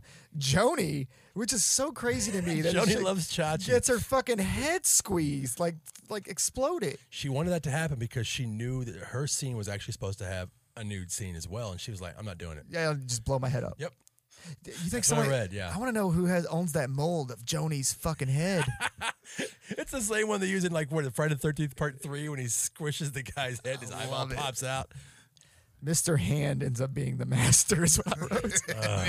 Yeah. It's Mr. Hand, right? Isn't that him? It's like, was it Ray Walston or whatever his name is? I can't remember. Yeah. I think he's Mr. Hand. He's Mr. Hand. Reveals that pyramid was ancient toy used to fight fear. So I did put that on here. See, I make notes sometimes, man. It's weird. It's like some sort of weird passing of the torch. But if you've never seen it, you should definitely watch it. You should totally watch it. I mean, kind of disregard the fucking maggot scene that shouldn't be there. But other than that, I love this movie. And it's my first time watching it in probably 5 years. But going back to it now, I'm getting a little less cynical as I get older, too. I liked it a lot. I thought it was awesome. Like, I'll definitely revisit it more. This is one. Even though that scene. That movie, it's like you said. Like older I get, the more I can appreciate it. But I always forget that rape scene when I hadn't seen it for years. It's like Evil Dead. You watch Evil Dead, you're like, oh fuck. Yeah, and Sam Raimi at least regrets it. You know, he's as spoken against that scene here and there. And Roger Corman definitely doesn't. Roger Corman's probably like, he probably doesn't remember it. He's done so much shit. He's probably like, fuck, I don't know. I was drinking. I was like, oh, this is cool. That was my 2000th movie. I don't know. Yeah, I think a lot of times it's also, how can I get people to react? You know, how can I get them to react to this movie or talk about my movie? Oh, I can do that. Yeah, you can, but why? No, don't do it. Yeah, I mean, I'm sure nobody bought the movie going, oh, you know, it's going to have a maggot rape somebody. That's not a good selling Nobody point. was not Maybe surprised. one dude probably did. We were talking about Italian films like a couple episodes ago, and it's like a lot of Italian films are very rapey. It's like, you want to talk about Japanese animation? Like, fuck, okay. Yeah. And sometimes there's a market for it. If it's like a serial killer movie and that's part of this like dude's demeanor and what they've done, Humanoids from the Deep, I can kind of understand it to an extent. But when you're taking like a movie like this where it has like no business being involved in it, it's just like it's out of left field. It'd be like if there was just like a gas station. Why is there a gas station there? Like, you know, in this pyramid. Like, it just doesn't make sense. It's just there. Well, I'm thinking, like, I just remembered, like, Humanoids from the Deep it's about raping Gillman. Yeah. So I can't put it past it to do something like that. But at least Humanoids from the Deep, that's like that's central to the plot. Yeah. This one's just like, breeders, you know. Yeah. I think when we talked about Humanoids, it was like, you know, maybe he just really hated Creature from the Black Lagoon. He's like, I'm going to ruin this motherfucker's reputation right now. And we had to wait until that Del Toro movie came out to fix it. Absurd. Now, absurd. Oh yeah. Dave was thinking that we had talked about this movie, and I don't remember. Maybe we did. Maybe I mentioned it. I don't know. We've mentioned it before because it's the sequel to Anthropophagus. Anthropophagus, part 2. It's a loose remake. I can't spell that. Joe D'Amato directed, written by George Eastman, stars in it. Same guy that was in Anthropophagus, eating a baby. He's done a lot of Django These films. people do not know what time football games happen. Wait, what? That's his notes. It's like, that's bullshit. It's not a running realistic. thing in this movie is that they mentioned the Super Bowl over and over, and it's like midnight, and they're constantly like getting ready for the Super Bowl. Like the first time, like the cop guy runs into like the killer, they're just like, Super Bowl. The Super Bowl's tonight, Pittsburgh Steelers. And then when they're all watching the Super Bowl in his family's house, they're eating spaghetti. Who has a Super Bowl party and they're like, I made spaghetti. I know maybe it's before me the now. Became That's what we're doing. It's the weirdest fucking thing. It throws me off every time. I've seen this movie like 2 or 3 times, but it really came out when I'm trying to like pay attention for a podcast, and they're constantly going like, it's a big night. The Rams and the Steelers are going to be playing for the championship, and it's like 11 p.m. What, some pasta? Yeah, I don't know what time this is all, but Bleeding Man hospitalized and Super Bowl is what I put there. Yeah, that's a great note. So George Eastman plays the killer in this, and he's it's in Porno Holocaust. Which he's in Porno Holocaust. Yeah. He helped write that one too, and D'Amato helped. He directed it. So D'Amato is his second movie this year. I know. He did a porn that's fucking weird, and then this one that's actually pretty good. I was surprised how good it is when I went back and watched this movie. Yes. Yeah, I like this movie. It's got a lot of cool kills, man, and like the eyeball stuff in this one too. Like, yeah, the dialogue kills me sometimes on it, and just some of the things that happen, like him just waking up in that hospital room and just grabbing a drill and just like, gotcha, nurse, and then just walks gotcha. And I'm pretty sure this is the one where he pours the acid on her face. Yeah. No, this has got like a ton of kills. And it's set in California. Graphic. Just for my time thing, I did make a note that it is supposed to be set in California, by the way. So in California, it's nighttime. Super Bowl, if the Super Bowl was on in California during the night, that means everywhere else it's on at like midnight or 1 a.m. It's on in the morning. And they're like, hey, it says spaghetti. It's a spaghetti. California. I know what we're doing for Super Bowl this year, Derek. I want to go to like BW3s and be like, you guys got any spaghetti? Get some meatballs. But yeah, the movie's really good. I really like that the fact that like You want to try to explain the plot? no, Like if you could do it like in one paragraph. yeah, the guy's a monster, but he doesn't wear makeup and he just fucking kills people. It's a failed science experiment, Yeah. Yeah, essentially. it reminds me of the what's the Chuck Norris one where he's basically fighting Michael Myers. We talked about the show. Firewalker. Yeah, that's fucking great. But it's not that one. It's fuck. It doesn't matter. And he's basically fighting Michael Myers. It's like an unstoppable thing. And that's the thing about this movie. I thought that like the guy who was chasing him is very Sam Loomis. He is. Yeah, he's totally Sam Loomis. Yeah. And he's the one that first brings up the Super Bowl. This guy's unstoppable, man. Yeah, I mean, he shows up at the hospital to explain like what the guy is, and no one believes him. They're like, "Who the fuck are you?" Yeah, but he's the guy that also caused this issue because he's the one that I think ran the experiments, right? Don't they explain that he escaped? They're just this thing where you can live forever or whatever they're trying to do. Silent Rage. It makes just you popped in evil. my head. That's the Chuck Norris movie where he fights Michael Myers. And there's, like I said, there's no makeup on the guy. He just looks like a normal dude. Yeah, just a normal dude murdering the shit out of people. Because I'll fucking throw you over this fence. He's the only thing that connects the movie from the first film that's supposed to be a sequel to. That's it. Yeah, this is the one where the girl's supposed to be like handicapped the whole movie, and then suddenly she's not. like they say she's got some kind of weird back problem to where like walking would just make her fall apart and there's no way she can do it. And then like the last 30 minutes of the movie, she's like, well, fuck that. I'm getting up. I'm okay. And she was like perfectly fine. Maybe she was on workman's comp and she was trying to get money out of him, but she Yeah. realized it's not worth it because she's going to get realized- I'm gonna murdered. rat her out. She realized there's a killer putting the fucking babysitter in the oven. Fuck this Like, place. that dude's fucking crazy. I can run all of a sudden. That scene goes a little long. If you've never seen this movie, there's about 8 minutes of this dude trying to ram this lady into an oven. And she's just pushing away and screaming the whole time as her face slowly melts like you're baking like a corn dog. Yeah, it's fun. It's fun Yeah, to watch. It's a good scene, but it's just very weird because it really does last a long fucking time. You're like, It's very "This killer?" uncomfortable to watch, but Remember the ending reminds me of basically the first 4 Halloween movies all put together, besides part 3. Like yeah. Yeah, it's like Halloween 1, 2, and 4. The ending, I was like, well, okay.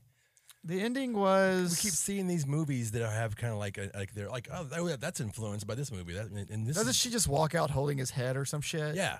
But, Yeah. but the lead up to that reminded me of like that part from Halloween 4 where Yeah. it's like, oh, it's a transference of evil, and then like he shoots him and all that stuff. It's Yeah. like, oh, okay, I see that.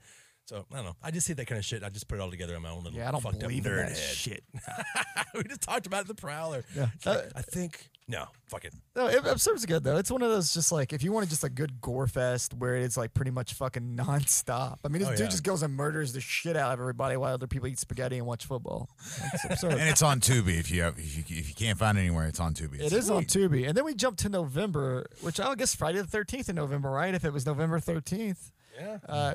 Dead and Buried, which this one I had never seen before. It's not another one that I'd watched for the first One time. of you yeah. put in our group chat like, "Hey, this is actually pretty good." And I'm like, "Well, fuck, I guess I'll put that on my list." I was And super surprised. I was shocked. I love this movie. It's like one of my new favorites from the 80s now. You want to try to explain that one, though? I'll do a quick thing, do a quick and then I'll let breakdown of Derek. You challenged him to watch it to see how his reaction is. So I'll just say it's directed by Gary Sherman, Poltergeist 3 and the Poltergeist: The Legacy, written by Dan O'Bannon. Parentheses comes up a lot. and Rob Shusett, with Robert Englund in early row, Lisa Blunt, Melody Anderson, who's in like Flash Gordon, Firewalker, another Chuck Norris movie. It's got Grandpa Joe from like fucking Willy Wonka and the Chocolate Jack Factory. Albertson. Yeah, exactly. James, what's his name? Fiorentino is the sheriff, who's kind of like the hero, and then you got Stan Winston, who fucking kills it with the special effects in this movie. Yeah, man. no, they're awesome. This was prosecuted as a video nasty, but it was acquitted, so that's pretty awesome. This is one of the ones that it took a long time for me to watch because it just had the same. Like the VHS cover is just kind of plain. It's like, is this a sci-fi It's movie? very plain. It's the writer of Alien. I'm like, I'll watch it, whatever. And it's just the same. They've never changed that fucking cover. And then when I bought it on DVD, I rewatched it. And it's like, oh fuck, I missed out for 30 years on a great movie. Yeah, this is one of the ones that I hadn't seen. Yeah, and tell us, you Dave. put it in the chat. So this movie, it starts off pretty quick. Like this guy's like taking pictures of a seashore, and this lady's like, "Oh, take pictures of me," pretty. and she takes off her top, which is, somebody's gonna die. And titties and death. A bunch of people just come out of nowhere and just fucking burn him alive. And that's the great twist to the start of the movie is that you think either like this chick's crazy and she's just going to stab him, she's setting him up, or this guy's crazy. Yeah. And instead it's, oh no, the whole town just shows up to murder this dude right at the beginning. So you instantly know like this is different from what you would normally see. Yeah. Especially in 81. It's got a very Twilight Zone feel to it as well. Yeah. Well, Lisa Blount was the main actor in John Carpenter's Prince of Darkness. She's Titty Girl. She's just blonde in this movie, yeah. I won't refer to her as Titty Girl anymore. I'm just saying that's how we just talked about her. Yeah, I was like, oh shit, where do I know this woman's face? Carry on, Dave. So you meet a lot of the people in it. You meet the sheriff. They find this body and they find it in a car and like, oh, it's been in a car wreck, but it's all burned up. And turns out the guy's not dead. Well, you come in the corner, which is Uncle Joe or Grandpa Joe, right? Yeah. who from watching the Joe Bob episode found out he had cancer while he was making this movie. Yeah. It was the last movie he made. So that's fucking sad. But I'm not gonna go through the whole, sometime. Yeah, I'm not gonna go through the whole plot of the movie. Yeah, the easiest way to explain it is, hey, the guy dies at the very beginning, gets killed by the whole town. 2 scenes later, you see him as the cab driver, so you instantly know something's going on in this movie. So it turns out the people that are being murdered are also being reanimated. So they give you like a double whammy. You got a town of killers, but they're also bringing everybody back. Yeah, and the cop doesn't believe it. He's like, "What the fuck?" But yeah, these aren't like flesh-eating zombies. There's something else going on in this town. It's very Lovecraftian. Obviously, Dan O'Bannon is heavily influenced by Lovecraft and most of the stories he writes. And you can definitely see it in this kind of seaside town in New England, and everything is very Lovecraft. Lots of cool kills. Yeah, it's not your traditional zombie fucking piece of shit. No, it's like more of like a detective story, but with like some really cool kills because you're still trying to figure out who's actually causing all this, and it has a Shyamalan-style twist at the end, so I won't give that away either. If you haven't seen it, fucking watch it. It's on Shudder right now. You can even watch it with The Last Drive-In if you want Joe Bob's commentary on it. That's the episode I haven't seen yet of this year, so I'm excited to go back and visit that. Yeah. One thing that really was weird about the movie, and I've just got to talk about the scene. There's a scene where the teacher is teaching the kids. And she's in the classroom. And she's talking about fucking voodoo and like reanimating corpses and stuff like that. And I'm just like, what kind of fucking school is this? Yeah, like, it's like, this is the Wicker Man? Like even in the 80s, they would have burned you for that. I know. Horror movies, like, they'll always do that, though. They always have, like, teachers talk about shit you would never hear them talk about. Like, even, like, urban legend. The professor's like, here's every urban legend ever. Let's talk about it. This is like, a great fucking course. Yeah, shit that doesn't happen in real life, because I would like school a lot more. And I would have been able to read the back of that cover. This was a very early Stan Winston movie, and he kills it. Like I said earlier, there's a scene... I'm not giving anything away where it's an autopsy scene or like it's actually they're reconstructing this woman's face head. That's Stan Winston, literally his hands, and it's a we call it time lapse, and he is rebuilding this skull. And he does it in reverse, and he did it all like as you see it. That was amazing. I found that out, and I was like, what the fuck? So I had to go back and rewatch that whole scene, and it's beautiful. Carry on. All the special effects in this are great. Yeah, they really are. But yeah, just fucking watch it. We don't have a lot of time to stay on Dead and Buried. You can do a whole 3-hour episode about it. Do Joe Bob. We'll pull a Joe Bob and just do a commentary over it. Like Horror 101's a great podcast. They literally just watch the movies, record themselves talking about them, and then they just re-edit it later. It's a great podcast. Did Dead and Buried before? I don't know. I'll have to find out. But I love that podcast. What's Road Games? Road Games. I have not seen it. I've always remembered. It's one that I was trying to find. Somebody brought it up recently, and I looked at it, and I'm trying to remember who was in it now. Steve, I thought it was Jamie Lee Curtis, but I could be wrong. It's one of those movies I just could not find at the time. I could probably find it now. So that's why it's in. I know about Roadhouse. You want to talk about Roadhouse? Yeah, it's Stacy Keach and Jamie Lee Curtis. Okay. Yeah, I just remember the painting for the VHS. There's a couple movies like that I'm just like, I'll get to that later. And I just never do. Stacy Keach and Jamie Lee Curtis star in this Hitchcockian thriller about the games people play on the open road. Yeah, it's like Mad Max. Keach is an eccentric truck driver. Passes the time by creating imaginary lives for the people he sees. Families, hitchhikers, cyclists. He picks up a beautiful hitchhiker, Jamie Lee, who joins him in his game. There you go. In case you're wondering, there's some blurry shit on the back here, very low quality pictures, and there's a picture of a fire. This movie sucks, guys. Let's never watch this. Speaking of Box art. Don't Go in the Woods Alone is another one that everyone remembers. The box art. It's the blonde girl's head with like the wooden camp sign that says "Don't go in the world. Don't go in the world. Don't go in the woods alone. Don't go in the world alone either. Don't do it. Just don't go anywhere. I haven't revisited that one, so if you have, please tell us your commentary. Tell us your ideas on that film. Yeah, I saw it once. I just wrote down one note: murdering in the woods. I mean, I don't have to see it to fucking know that, buddy. That's the only thing I heard. Just What if there's no Dawn- woods? Just Before Dawn, The Butcher, The Baker, The Nightmare Maker. All these movies I couldn't find that movie, The Butcher, Baker, and The Nightmare Maker, but somebody else told me tonight. It's on Shudder. It's on Yeah, Shudder it's on Shudder. Okay. Because I mentioned earlier, and anybody wants to comment on this too, I'm kind of interested if you want to have a conversation at some point. It's got kind of a negative reaction due to like apparently it's full of like homophobic dialogue. I may go visit it at some point just to see, but I'm just interested. Like, you don't see a lot of movies that from then cause any controversy in the horror community because we see so much vulgar, like crazy shit. So it's kind of interesting to see a movie like that brought up consistently. So I am curious to see like how awful it truly could be. I don't know what Just Before Dawn is though. It's a slasher film. Sounds like a zombie movie. Yeah, it's one I would never was able to revisit, so I didn't even try to make notes on it or anything. Yeah, we're getting into the end. I know a lot of people love it, so that's a good sign. A lot of people love Just Before Dawn. Yeah. Let's see. Just Before Dawn. Just Before Dawn. VHS. That's just a picture of Pam Grier. All right, sold. That's all it take for us. Like, hey, you got Pam Grier? You got any good actresses? Oh my God, it's not even bringing up. Oh, George Kennedy, Chris Lemon, Jamie Rose. See, I don't know any of these fucking people. Oh, this looks like shit. You know George Kennedy when you'd see him. What? Oh yeah, George Kennedy. He was the he was the guy from He's in Creepshow. Naked Gun. He's in Naked Gun, or he's in Creepshow 2. This poster's actually kind of cool. It's just the nightmare has begun just before dawn. Yeah, they've re-released it recently, so that's what I meant. Yeah, kind of a cool poster. There's no okay. Who will live? Who will die? Human survival at any cost. The hunted resort, not haunted. The hunted resort to the same animal instincts as the hunters in this unique. Oh, I get it now. Unique struggle for life. I was thinking like haunted resort, but they mean like the hunted are going to resort to this. This looks stupid. He's dressed as a cowboy. Don't be jealous. It's probably actually, yeah. I mean, one cover's really cool. The other has a cowboy on it. So you choose. Dawn of the Mummy. Yeah, Dawn of the Mummy. End of December. The end of the year. Last month of 1981. So people are getting ready for Christmas, and they're like, let's turn these fucking movies on.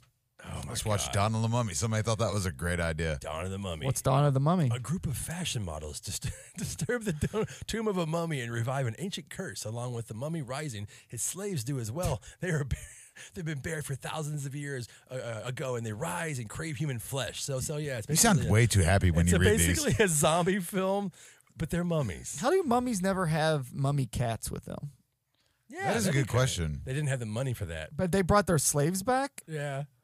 Yeah, they didn't bring their They cats. bring your back? fucking cat? Oh, you mean like in reality, like as if this was a thing? Like, yeah, I feel like they're always like, yeah. Like in movies, They worship like, their cats. They worship their cats and shit. Why didn't the fucking cat come back? Well, Mr. Niblet's got to stay dead. Probably. It's always like Anubis because they look cooler instead of like the cat god. So you've seen this, right? Oh yeah, I saw it as a child. I still have the VHS somewhere. I think it's on the table. And the VHS is so grainy and so shitty. They've re-released it recently and then cleaned it up, so that's good. So I think you should definitely check that out. But yeah, it's basically just a mummy zombie movie. Are they coming just after revenge of coming at the fashion models? Here's the thing: people keep dying, and then they just want to hang around and still finish the photo shoot. The next night, they'll stay the whole night. It's like these fuckers just got killed. Why is it that when somebody gets resurrected, they kill the people that resurrected them? That's a good point. That seems like I just went quiet. Yeah, well, no, that's a good point. You just get up and be like, all right, cool, you guys can hang out. You guys can live. Yeah. You brought me back. Bringing me back. You would think you would just come back and be like, you know what? I'm going to rule the world and murder everybody, but you guys, have a Snickers. Have a good day. You all fucked up, but it's your lucky day. It's your lucky day. I'm going to murder your families and your children and everything you love. Not your cats. But you, and not your cats. It was directed by a guy named Frank Grama, and the only other horror film he did was Queen Kong the year before. I'd never heard of that. Queen Kong? See? Is it a giant? I don't know. I'm so fucking. I can't wait to see this thing. Oh man, Dave's gonna look it up. Is it gonna be like Miss Pac-Man and just put a ribbon on?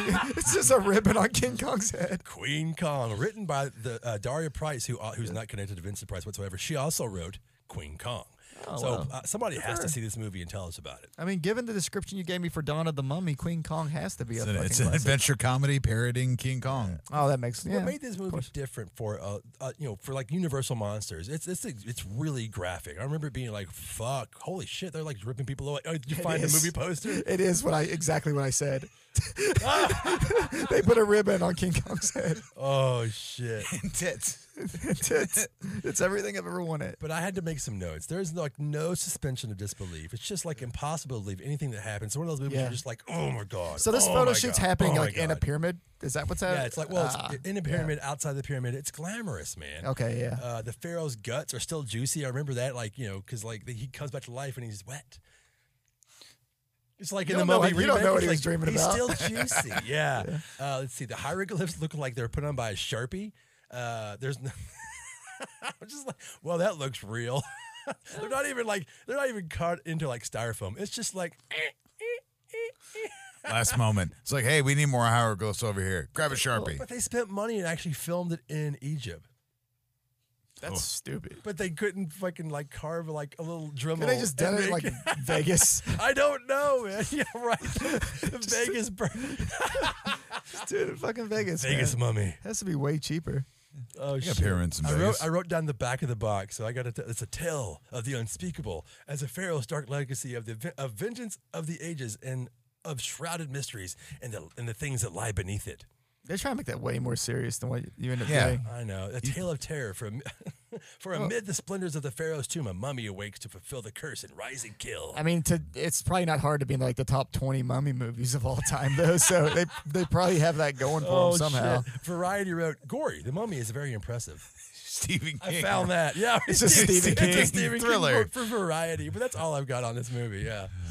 Least favorite Brendan Fraser movie. You actually had the VHS right there. I know. Yeah, that's the one I've had since I was a kid. But God, it's almost unwatchable because it's so dark and grainy. But it's on YouTube, and I put it on our YouTube channel for the Gore. Boom! So you guys got all kinds of shit to watch if you visit the Facebook and the YouTube. So we got homework. Enjoy your life. Sinjanor. Scared to death. Yeah, it's known for scared. It's like it's not a good movie. It's actually written by. Well, okay, it's not a good movie that I would like. Okay, I like sci-fi horror. I like that William Malone, the guy who directed it. He did this. He did like a episode of Masters of Horror. He did an episode of Freddy's Nightmares. I like his stuff. This is one of his first movies, and you can really tell. But he used to work for Don Post Studios, so he was like, I can make a movie. And the most impressive thing is the alien suit.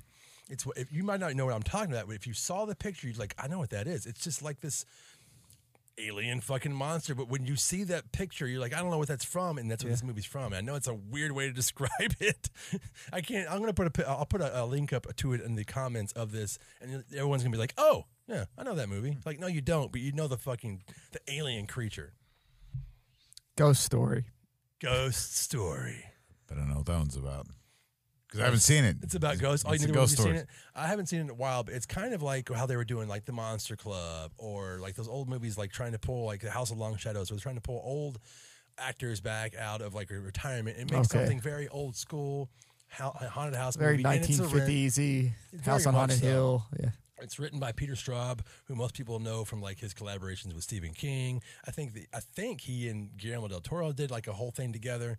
Yeah, that's about it. I mean, this guy it's directed by John Irvin, written by Lawrence. I wrote stuff down. Lawrence Cohen, not that Larry Cohen, but this guy wrote like Tommy Knockers, Nightmare Dreamscapes, and Carrie the Musical. Carrie the Musical? Yes. Excuse me? Yes. So wait. He wrote 2 Stephen King movies and Carrie the Musical. Carrie the Musical? Okay. Explain yourself. I've never seen Carrie the Musical. I've seen Evil Dead the Musical. So was it a Broadway musical? I'd have no idea. Investigate. I've never heard of it. I mean, we were getting some good ones for a while. We had Point Break, we had Matrix, we had Evil Dead, some bangers coming through. Spider-Man, Star Trek. Yeah. We didn't get fucking Carrie. Reservoir Dogs. We had Reservoir Dogs the musical. Oh my God, I didn't know that. But it's got like Fred Astaire, Douglas Fairbanks, John Houseman, who's also like people will know from I don't know, like Scrooged and The Fog. Alice Krige, who a lot of people know from like Sleepwalkers. She's the mom. She's in like a Star Trek movie where she's like the Queen Borg. She's like 20 in this movie. Let's see. It's not very original, but it's all about the sincerity of the characters. The effects are by Master Dick Smith, so they're really good, but they're just chopped down to like 2 seconds. Is his name Master Dick Smith? It should be Master Dick Smith. Oh man, it's like Alfred talking to Robin. It's Master Dick. Yeah. And the only other note that I wrote is Fred Astaire kept telling people on set that he was going to be killed on set. Oh, like he was like he thought he was gonna actually die. I don't know if he had like dementia or he probably die. No, probably owed a Did he bookie die money. eventually? Yeah, of course he's Fred Astaire. He's got to die. Well, He's gonna die. That's what counts. Dance of death. So speaking of death, How the Grinch Stole Christmas. yeah, why is that one even on I there? wrote that down because it was a big deal when it came out because they re-released it on television. Obviously, they didn't have physical. You couldn't go rent movies, Right. and they just released it on television. It was the first time that it had been released since its original broadcast. I just wanted to touch on it. It's cool. That is cool. Yeah, and then More you know. And now it's never gonna go away. No, I know. And then the last movie on our list came out the same day as How the Grinch Stole Christmas. It's The not day before technically- Christmas. It's not a horror film, Christmas but we Eve. have to talk about it. At least something about it. It's Mad Max 2: The Road Warrior. Oh man. If you don't have something to say about this movie, I don't know, man. It's one of those movies. Tina Turner. That's part 3. I know. We don't need another sequel. Yes, you do. Tom Humongous. Hardy. It's this movie blew me away as a kid. Whether we want to go into it on a horror podcast, but like the violence, how it started just afterwards, because I did get to see Mad Max first. A lot of people didn't even connect it because they released it in America, they just changed the name to Road Warrior, because that makes sense. You're not going to see a lower budget action movie from Australia in America, but then you get to see it because if your dad owned a video store or ran a video store, you saw Mad Max. Mad Max, yeah. Right. So Road Warrior is just one of those movies that's just never going to end. I mean, they remade it as Waterworld, didn't they? Assless chaps. Hey, you know what? Don't ruin it. I actually thought we were going to have a Road Warrior situation about a month ago when everybody was fucking freaking out about gas. Oh, Oh yeah, it's close. I was just People like, were- cool, we're getting there, guys. Get your chaps ready. Get your hockey mask ready. I'm ready. Your baby oil. Dude, I'm ready for any reason you give me to not leave my house. I was I'm like, just oh, being a yeah, feral this is the kid. best. I'm just going to get a boomerang and fuck everybody up with it. Is this your favorite of the series, Road Warrior? Definitely. I think it even trumps the newest one, which is Fury Road, which is great. I like that movie a lot, but Road Warrior is my favorite. It's because they kind of up everything that happened in the first one. Everything in this film, and It's like the first one, but for like a little spritz of cocaine. Thanks to Mel Gibson. oh, Then you Probably get more than the God, spritz, yeah. actually. Then you get to Bartertown, and then it's a whole lot of cocaine. Yeah. But yeah, that's just it's a seminal film.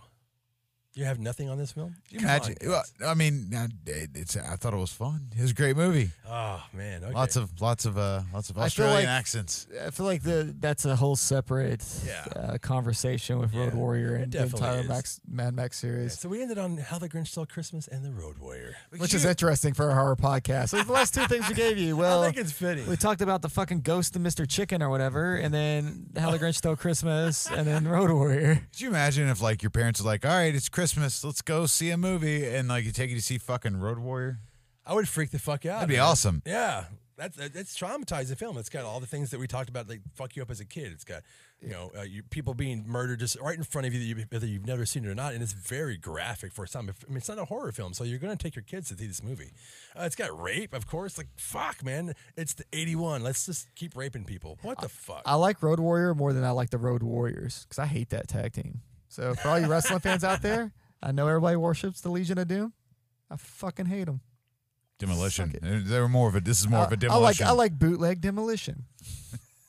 For the longest time though, like I never put that together when I was a kid. I was like, oh yeah, Road Warriors. They wear the fucking. Like, they wear the exact same thing. Yeah, I mean it's totally what that They was. look like but Vernon Wells.